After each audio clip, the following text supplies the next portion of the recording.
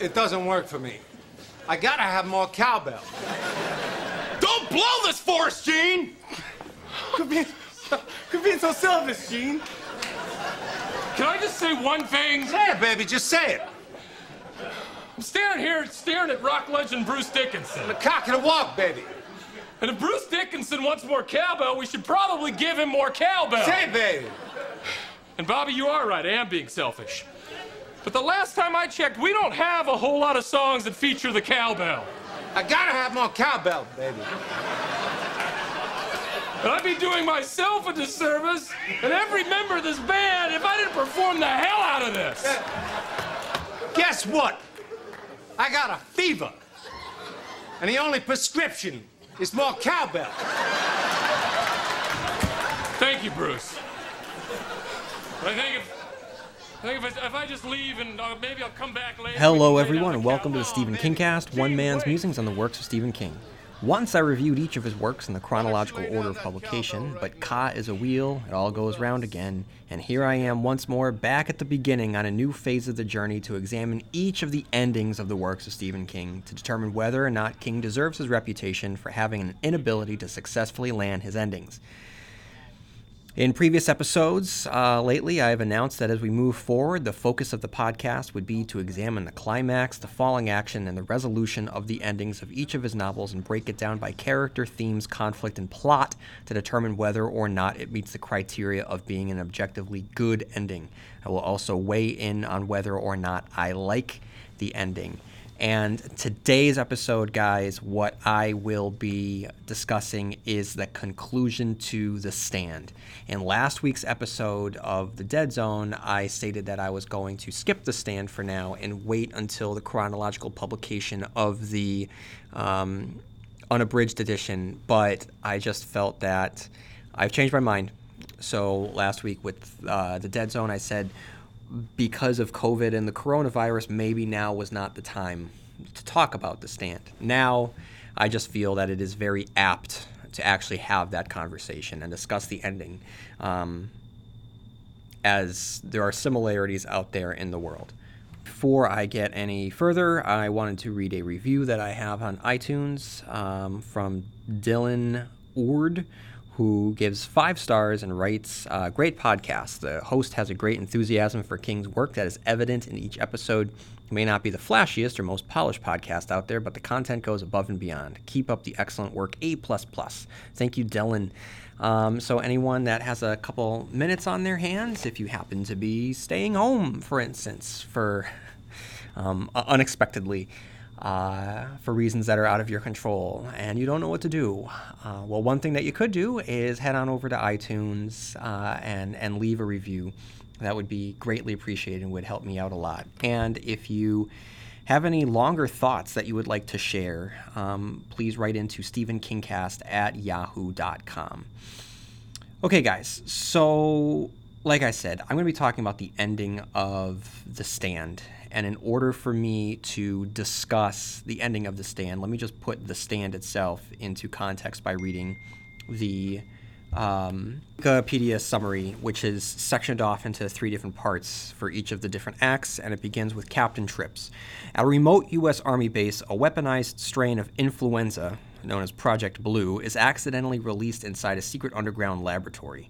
Charles Campion, a soldier charged with security, manages to escape the base due to a fault in its lockdown/containment protocols and flees by car with his wife and child. By the time the Army tracks Campion down to the East Texas town of Arnett and establishes a cordon sanitaire around it, he, as patient zero, and his wife and daughter have already died of the Project Blue virus and spread it to numerous others beyond the cordon. The virus has 100% infectivity and is resistant to antibodies and vaccines. A pandemic of apocalyptic proportions is triggered as the virus spreads rapidly to other countries, killing off approximately 99.4% of the Earth's human population as well as most animals. A multifaceted narrative told partly from the perspective of primary characters outlines the total breakdown and destruction of society through widespread violence, the failure of martial law to contain the outbreak, the military's increasingly violent efforts to censor information, the rapid collapse of society, the deliberate exposure of the virus in the Soviet Union and China to guarantee their destruction, and finally, the near extinction of humanity. The emotional toll is also portrayed as the few survivors must care for their families and friends, dealing with the confusion and grief as virtually everyone they know succumbs to the disease. The complete and uncut edition opens with a prologue entitled The Circle Opens that offers greater detail into the circumstances surrounding the development of the virus and the security breach that allowed its escape from the secret laboratory compound where it was created. It also expands upon the Army's response to the outbreak, scenes of civil unrest, looting and vigilantism, and deaths caused not directly by the pandemic, but by the resulting collapse of society. Second part, On the Border. Intertwining cross-country odysseys are undertaken by a small number of survivors in 3 parties, all drawn together by circumstances and their shared dreams of a 108-year-old woman in Hemingford Home, Nebraska, whom they see as an embodiment of good. The woman, Abigail Fremantle, better known as Mother Abigail, becomes the spiritual leader for the survivors. Mother Abigail directs them to Boulder, Colorado, where they struggle to reestablish a democratic society called the Free Zone. Meanwhile, another group of survivors is drawn to Las Vegas by Randall Flagg, an evil being with supernatural powers. Flagg's group is able to quickly reorganize its society, restore power to Las Vegas, and rebuild the city with the many technical professionals who have migrated there. Flagg's group launches a weapons program searching what remains of the United States for suitable arms. Mother Abigail, feeling that she has become prideful due to her pleasure at being a public figure, disappears into the wilderness on a jury of spiritual reconciliation. During her absence, the Free Zone's leadership committee decides to secretly send 3 people to Flagg's territory to act as spies.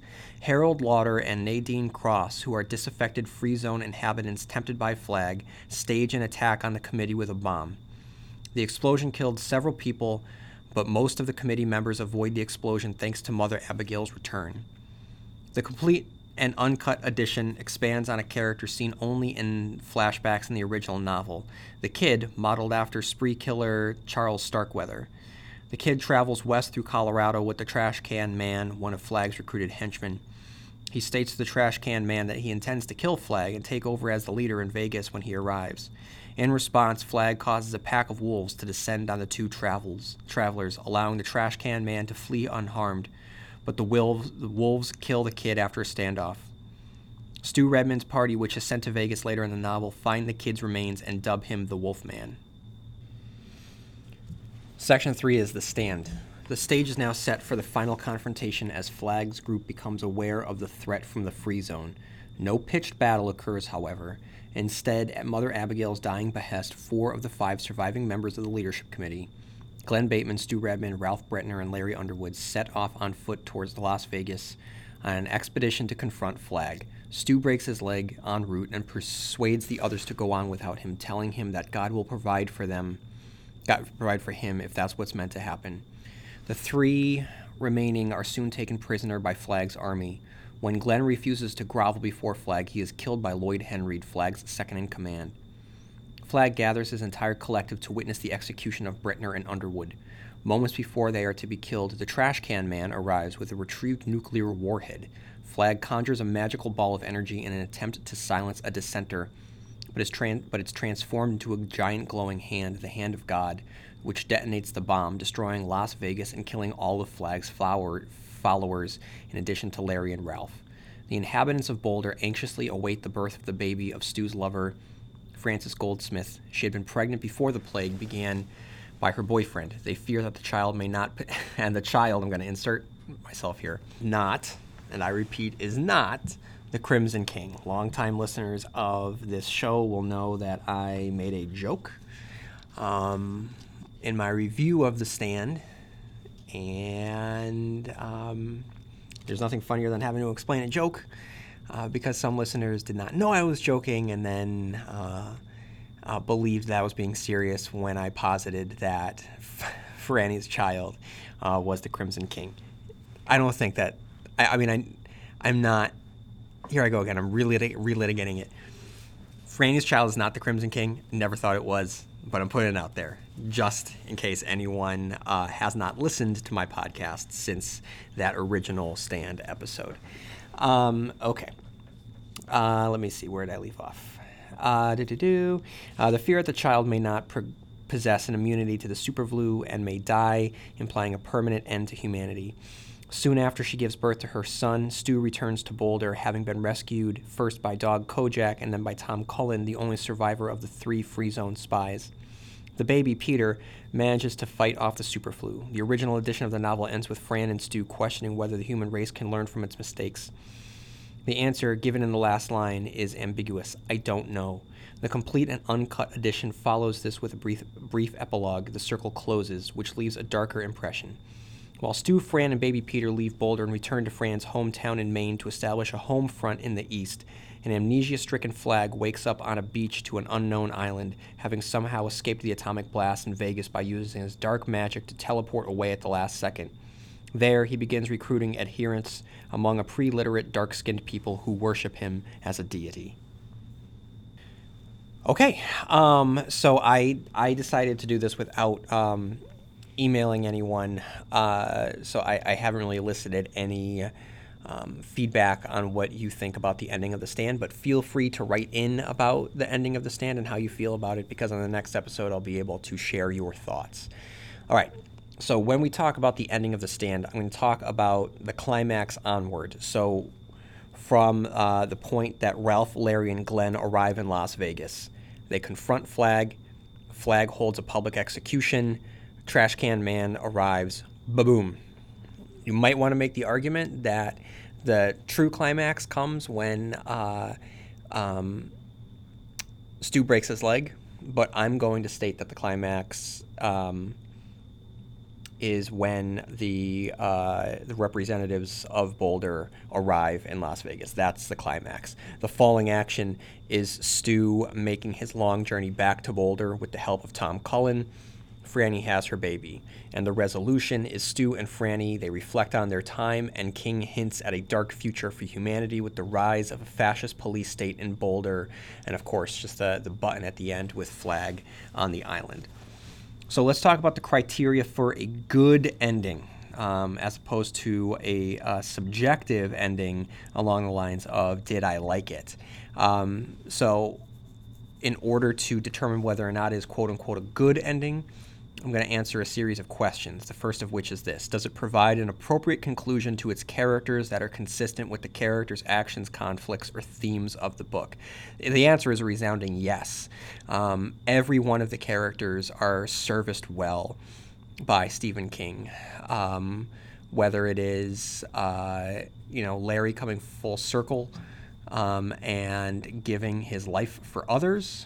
And if you go back and listen to my 3 or 4 part review of The Stand, I discuss Larry as the book's protagonist, that, even though Stu might be our hero and Nick is the one that, we might care for deeply, and Mother Abigail is our, figurehead, really at its heart, it's Larry's journey that he takes, both figuratively and literally.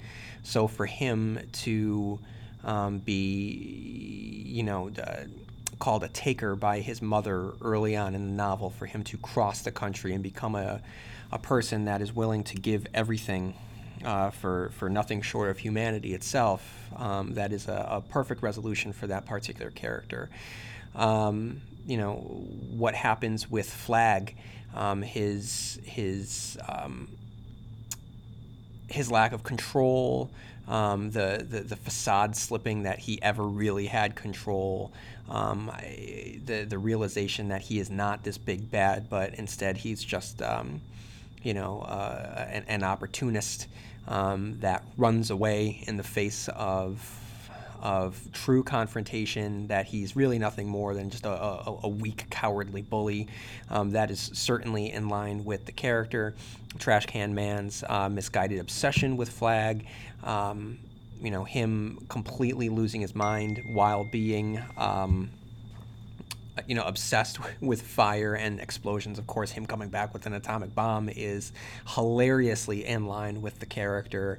The quiet strength of Glenn leading to his death, all of it is very, very consistent with the characters, and Stu's resolve, no matter what, to keep going and to not give in.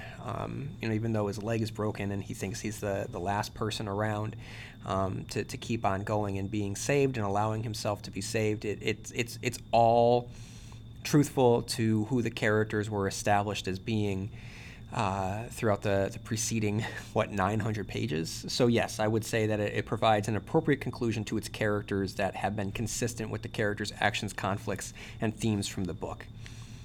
Next question is, does it successfully wrap up the plot? Specifically, do the events build upon one another with consistency?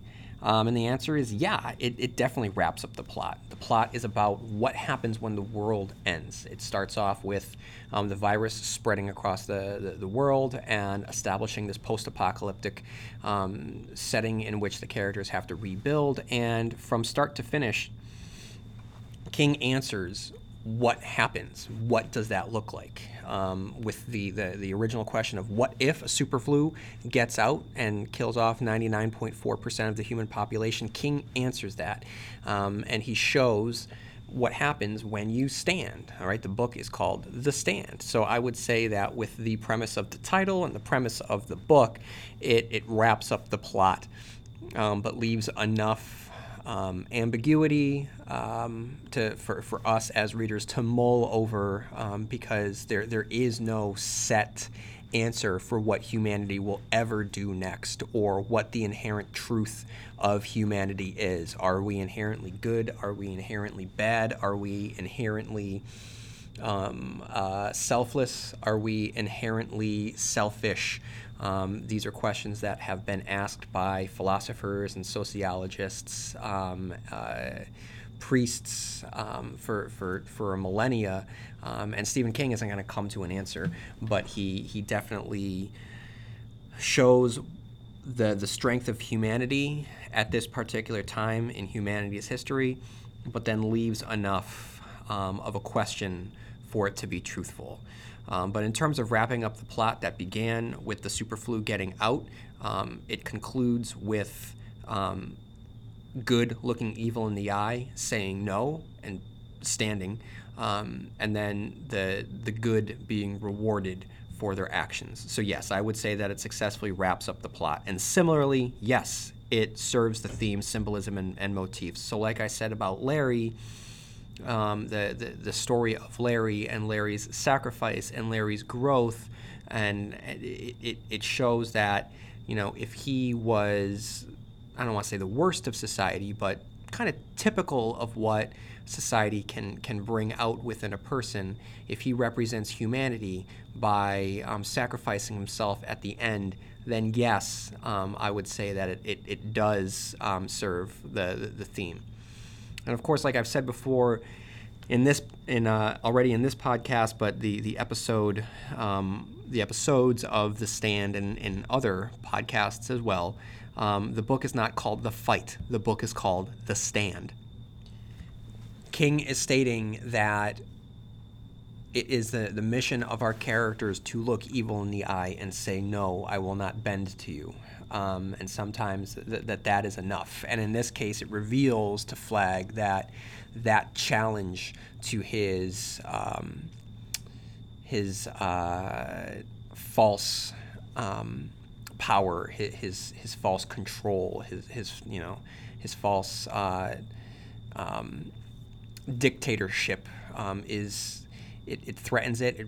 It reveals him and his government to be weak, and that to me is very inspiring. And that can be applied on the smallest level. If there's a bully in your life, that you can just say no, or if there is a bully in office, you can vote that person out. But for me, it's revealing the false strength that the evil. The more evil of us tend to present themselves to be, and that it's a balloon that is easily popped with just a little bit of defiance and resolve. So yes, I would say that it serves the theme, the symbolisms, and the motifs. What is the most famous scene in the novel, and does it appear in the conclusion of the story? This particular question is not designed to argue that a conclusion needs the most famous scene.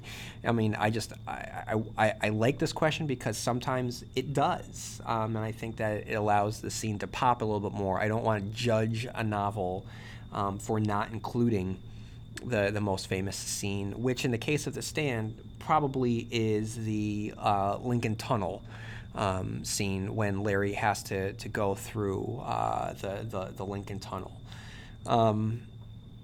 That's typically, I think, what most people think of when they think of the most famous scene. It does not appear in the conclusion. I'm not holding it against it.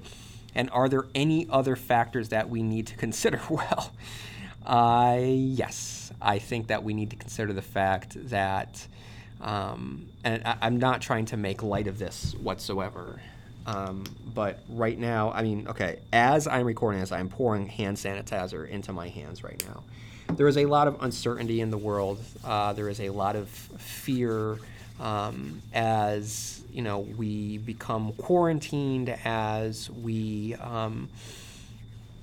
you know, as we watch the internet and see footage of quarantined countries and death tolls rising and empty grocery stores and selfish people stockpiling you know, necessities and goods and trying to sell them for an inflated price. We're seeing aspects of the worst of humanity out there right now, as our civilization and as our society is threatened by an external force that we were not prepared for. Obviously, the events within The Stand are they're stylistic. In terms of the numbers of the dead and the statistics of the mortality rate, and that's not comparable to what's occurring right now with COVID-19. At the same time, there is definitely similarities to be drawn if you have read The Stand. I mean, for anyone that's read The Stand or watched the ABC 90s movie version of it, then, you know, it's hard to watch the news, and it's hard to, you know, look on the internet without thinking of it. So yeah, there are factors right now that just make the story a little bit more ominous, I think, than it was on any prior reread, because right now it just feels like we're in the first 400 pages of The Stand, and you know, I don't think that any of us have started having dreams of a dark man walking through the corn or a lovely old woman sitting and singing on a rocking porch. But I know that that if I start to have those dreams, I hope to see all of you in Hemmerford Home when we start to make our way towards Boulder, Colorado. So I don't want to make light of anything, but I do want to point out that in many ways, this novel is very ahead of its time in a lot of the ways that Stephen King books and ideas tend to be. You know, I tweeted out that right now, Stilson is president. We're living in the first part of The Stand, and the number of the coronavirus is the number 19. That's just a lot of Stephen King in the real world for this particular time. So it's scary stuff, but you know, there's definitely precautions that we can take. So just be safe, guys. You know, stay home, listen to the Stephen King cast, watch Netflix, watch HBO, hang out with your family if, you know, they live with you.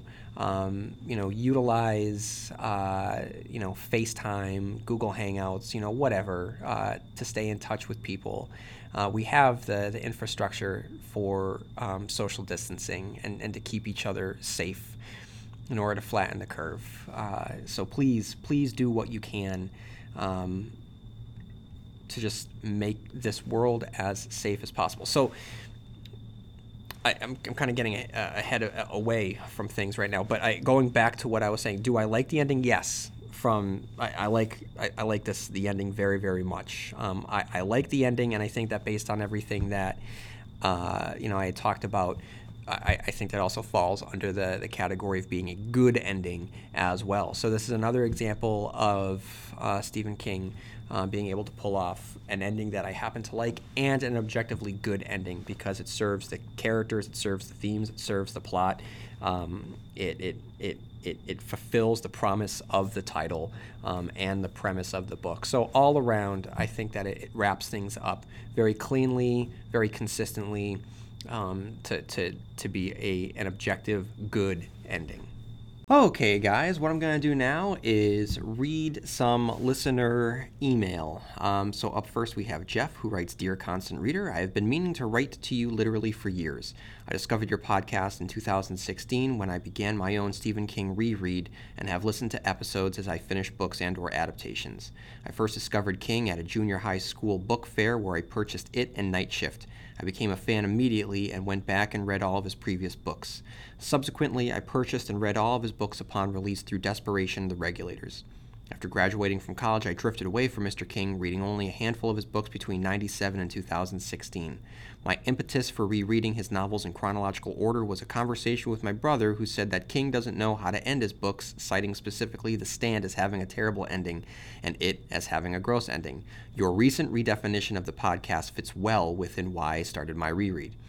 The reason I am finally writing is to ask a question that has been bothering me for years. Maybe I've missed it because I skipped around your podcast episodes, but why didn't you review The Colorado Kid or Blaze? I assumed it was because you hated those novels, but just today I listened to your 2010 Decade in Review podcast, and you commented that you had never read The Colorado Kid. If that's the case, how did you decide to not review it? In my opinion, it's a complicated novel to review, perhaps because it's a piece from a Buick 8 in being a story about stories with no clear resolution. It's actually one of two King novels that I have read more than twice. I've read The Stand, probably my favorite King novel, 5 times and listened to the audiobook. I hated The Colorado Kid so much I read it again about 10 years ago on a plane to see if I had missed something. Reading it again in 2018, I actually enjoyed it. I went in with a better understanding of where King was as a writer at that time, and I feel like I really got where he was coming from. Blaze I have less interest in. It's fairly generic, particularly as it comes to King. At any rate, I'm curious why you skipped those 2 novels. So Jeff, the reason why I skipped those novels is because at that point in the publication of those books, if I was during the original part of the podcast when I was going through each of the books chronologically speaking, I saw the light at the end of the tunnel, and I had not read The Colorado King or Blaze, and I didn't want to shut down my flow because I was really in a zone at that point. I didn't want to shut down my flow to read and dissect 2 new books to me, whereas I was familiar with everything else that was coming up, so the reread would not slow me down. I had a kid on the way, blah, blah, blah. So I didn't want to interrupt the flow that I was in, and it was a really, really good flow. I needed to get to the end of the podcast mission, and I don't think that I would have been able to if I had stopped to analyze 2 new books. So that's the reason for that. I'm going to get to it at some point, but that's the answer to your question. Jeff continues, I'm presently rereading 11/22/63, so still several novels away from catching up to you and King's overall output. This won't stop me from giving you a top 10 list of King's novels that I have read or reread. And his top 10 list is It, The Stand, The Shining, Under the Dome, Duma Key, The Wastelands, The Green Mile, The Drawing of the Three, Bag of Bones, and The Talisman. I strongly suspect that 11/22/63 and Revival will be strong contenders for my top 10. Thank you for a fantastic podcast, Jeff. Jeff, thank you for writing in. Thank you for asking me about Revival, Colorado Kid, and Blaze. I don't know if I clearly had explained why I hadn't touched those, but that's why. So as you continue your reread, make sure that you continue to send along your thoughts. And then I have Paul, who writes, "Hello, I have recently discovered your podcast and I love it. You and Stephen King make my day enjoyable. I apologize for not discovering the cast earlier, but I'm just getting into podcasts and this is my favorite." Well, thank you. I find great delight in the background noises of your dogs snoring, barking, and lapping water. Keep up the great work. You have fans who are constant listeners. I do have one question for you. Sadly, I do admit to being new to the podcast, so I'm years behind in commentary and analysis. My question is, did you like the Dark Tower movie, and what is your take? Paul continues, "I did in fact like the movie. I loved Idris Elba's portrayal as the gunslinger, as well as Matthew McConaughey playing Walter the Man in Black. Your thoughts?" Thank you so much for your time, Paul. Paul, as I record this, it just came out that Idris Elba has the coronavirus. So get well, gunslinger. Paul, unfortunately, I did not like the Dark Tower movie. If you're listening to this now, you might want to go back to the summer of 2017 and find that particular episode. I go in deeply as to what I did not like about that movie. Unfortunately, it was not for me. And then we have Dan, who writes, "Hi, great podcast. I'm a constant reader since I first picked up Carrie in 1979 at the age of 14. I've listened to a lot of your episodes and love them all so far. They're very insightful, and I find your take on the books interesting and thought-provoking. My only gripe is that I can't seem to find an app that..." And then he continues, "Unfortunately, there's an issue with... the Podbean service, I think, syncing up with some apps. So I'm going to, if you are having problems downloading the apps, let me know so I can let Podbean, the hosting site, know, and hopefully that they can fix it." Okay, then I have 2 emails regarding Cujo, and I'm actually going to wait on those emails until I get to the Cujo episode. And I'll read them then. So, guys, if you have any thoughts at all around the ending of The Stand, any endings that we have talked about so far, just the endings of Stephen King in general, please write in at stephenkingcast@yahoo.com. Okay. One thing I did not do that I think that I probably should do is discuss the ending of The Outsider, because that was actually one of the reasons why I decided to start this particular journey with the Stephen King cast. Was there was a lot of conversation around The Outsider, the HBO miniseries based on the novel by Stephen King. There was a lot of conversation around whether or not the ending of The Outsider would be good, because, quote unquote, Stephen King doesn't know how to end his books. And at that point, I that's why I wanted to start this part of the podcast, because I don't entirely agree with that. Okay, so with that said, the Outsider episode 10 has come, and it dropped last week. I wanted to talk about it, but I've been kind of busy.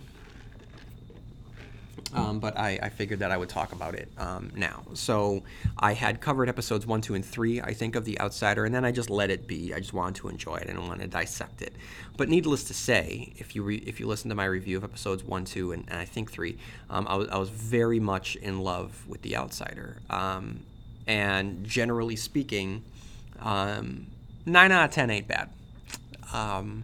Let me get into the ending of The Outsider, but let me do it through the criteria that I have established to measure the endings here. So, does it provide an appropriate conclusion to its characters that are consistent with the characters' actions, conflicts, or themes from the books? It's a mixed bag. I think the answer is definitely a mixed bag. The characters being consistent with the characters' actions, conflicts, and themes from the book, on some levels, yes. In some cases, no.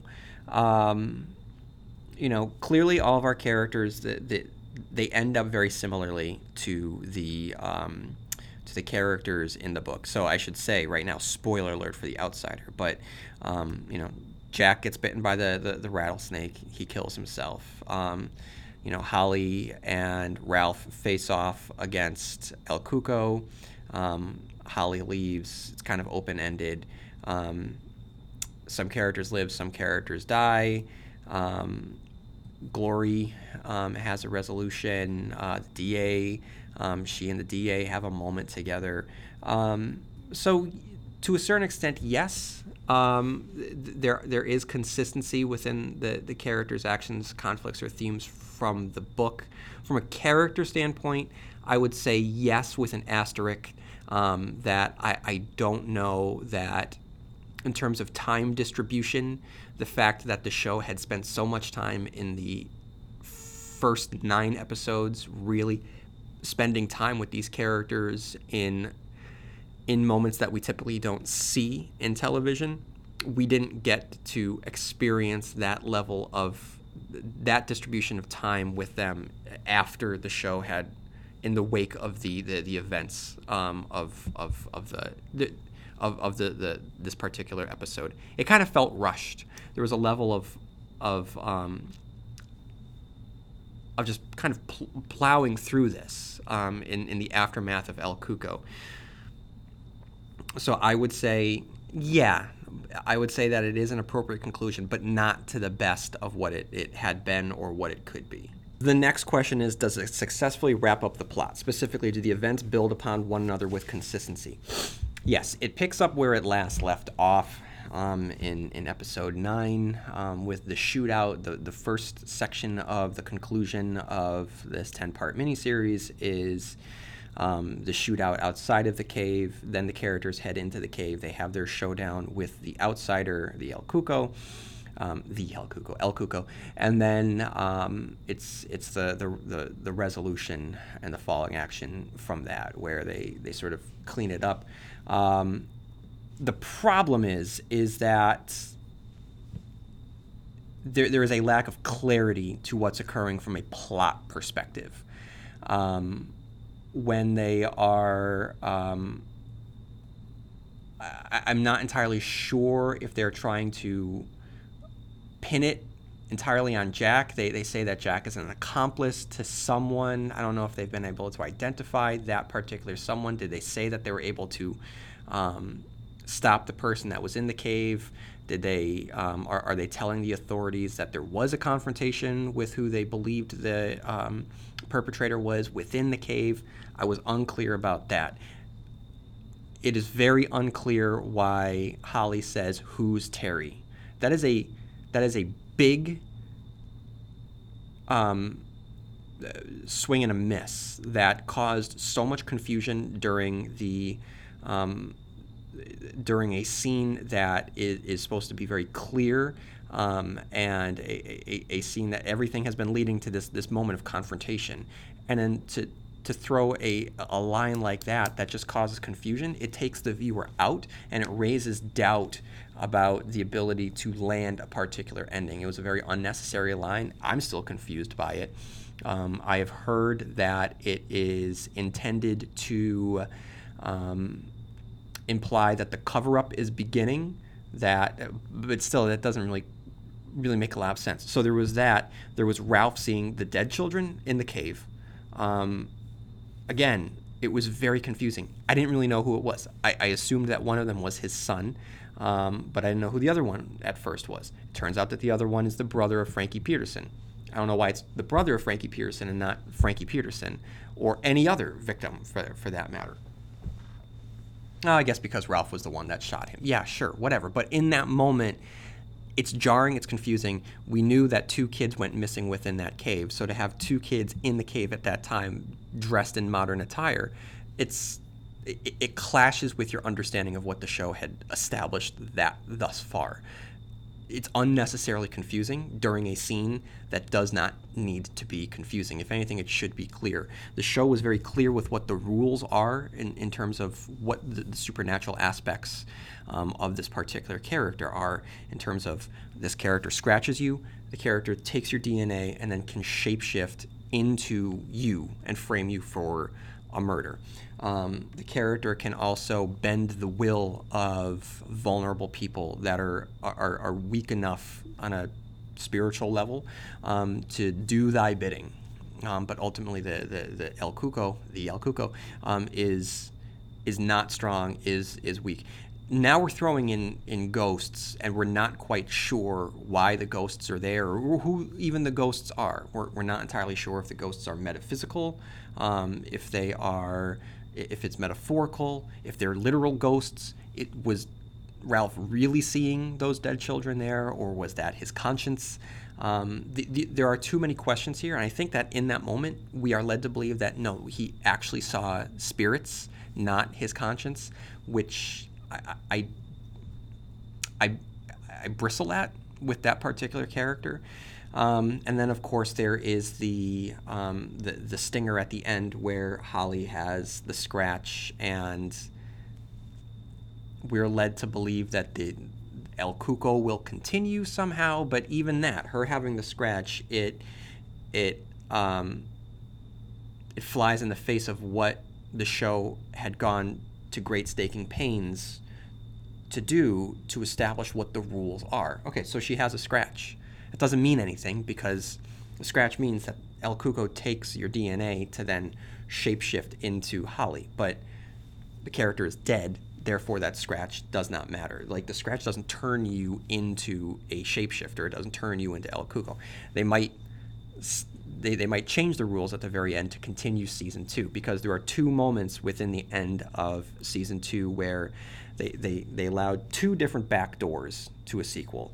One is Ralph saying to Holly, and I think the line is verbatim, "I'm looking forward to working with you in season 2." I think he said that to Holly, meaning that if anything kind of unknowable or supernaturally occurs, he would not be opposed to hooking up with her to take it down, to be the Scully to her Mulder.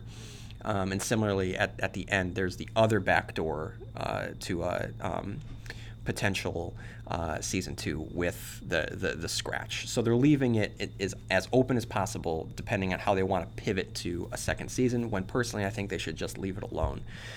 But in terms of the plot, at the end, they muddied it. They muddied the waters. So I don't know if I can say that the events build upon one another with consistency.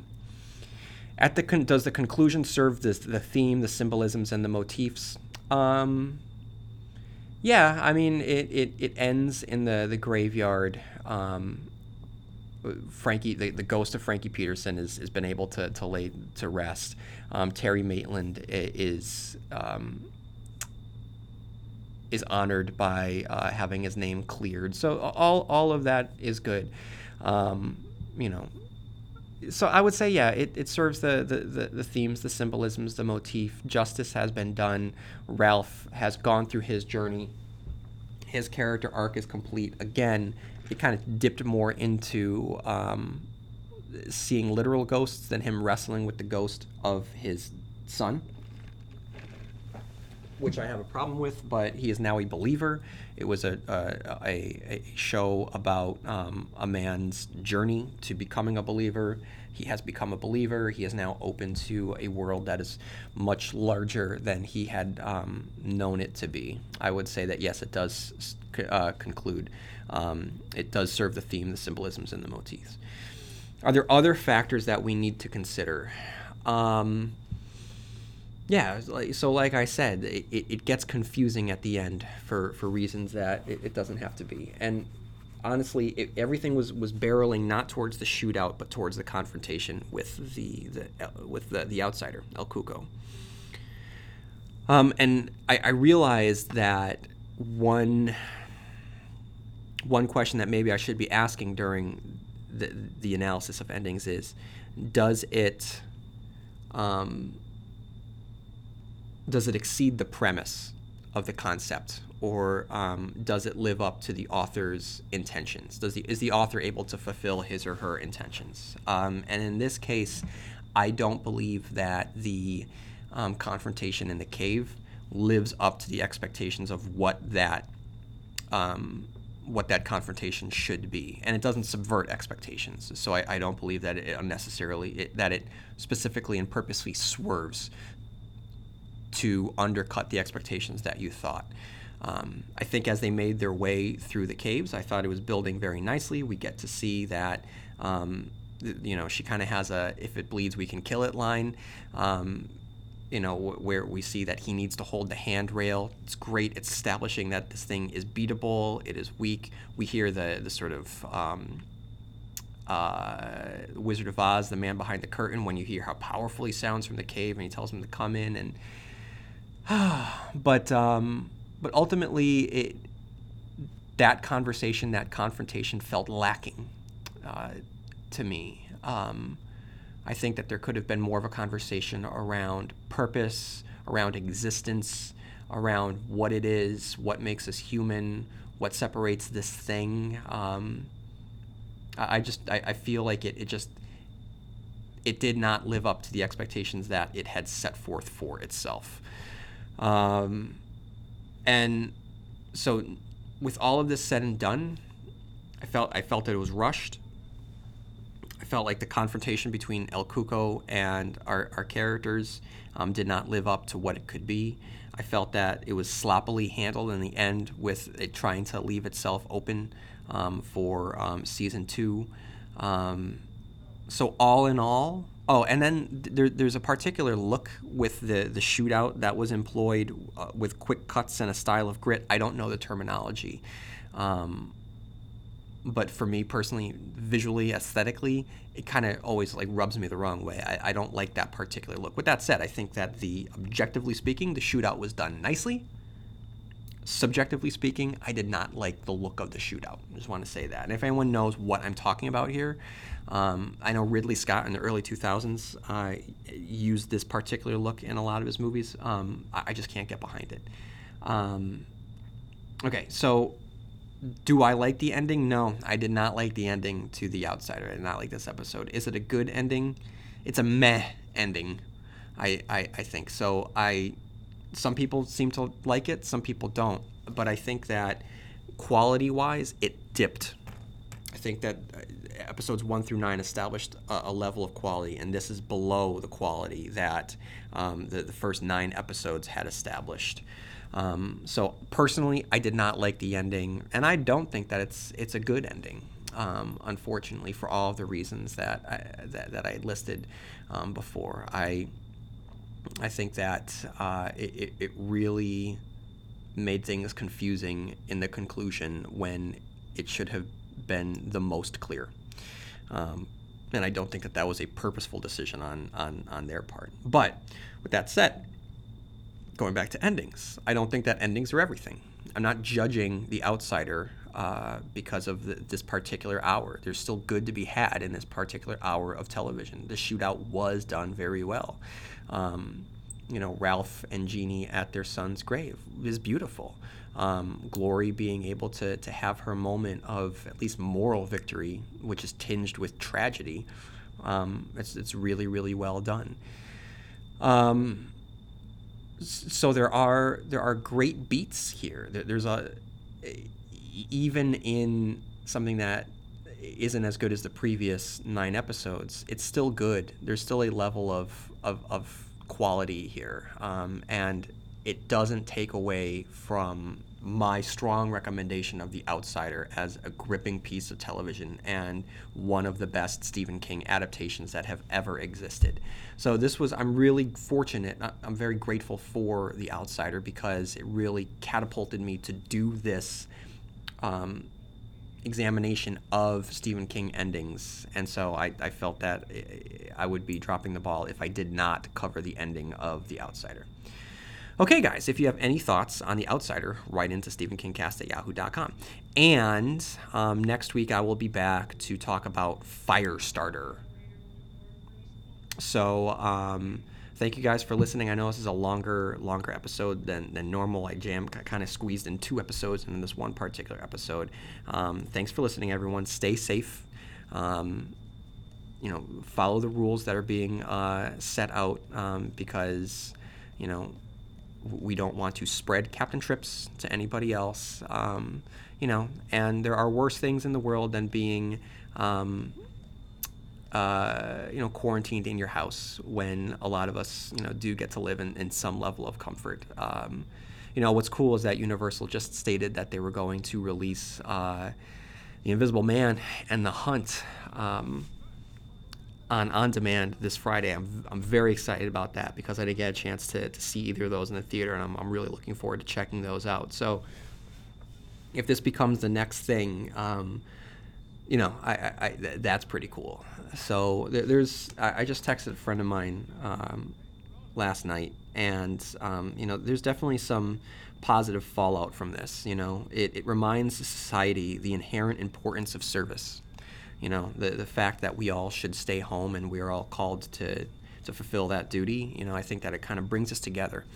It allows families to come together in inventive ways. You know, I think that it makes us all be very appreciative of the people in our lives. 3, it shines a light on what the government can really do, and it holds politicians in the future to ensuring a better infrastructure. 4, it will make the aftermath of all of this so much more appreciated, and it lets you appreciate the little things, knowing how fragile civilization really is. So I think that we will get through this. I will do my part by trying to make sure that the podcast keeps going as long as it possibly can, even though we'll all be busy in our own ways. Though time is freed up for many of us, we'll all be busy in our own ways. So, you know, stay in touch, guys. Write into StephenKingcast@yahoo.com. Leave a review on iTunes if you get a chance. Keep me in your podcast feed so I can get it out there. And I'll be back next week with Firestarter. So may you have long days and pleasant nights, and I'll see you here then, where MOON spells Stephen King Cast. I got a fever, and the only prescription is more cowbell. Thank you, Bruce. But I think if I just leave and maybe I'll come back later and we can lay down the cowbell. Come on, baby. Gene, wait! Why don't you lay down that cowbell right now? With us. Together.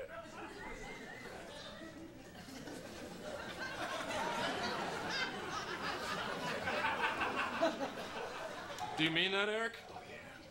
Speaks for all of us. Thank you. Babies, before we're done here, y'all be wearing gold-plated diapers. What does that mean? Never question Bruce Dickinson. Roll it.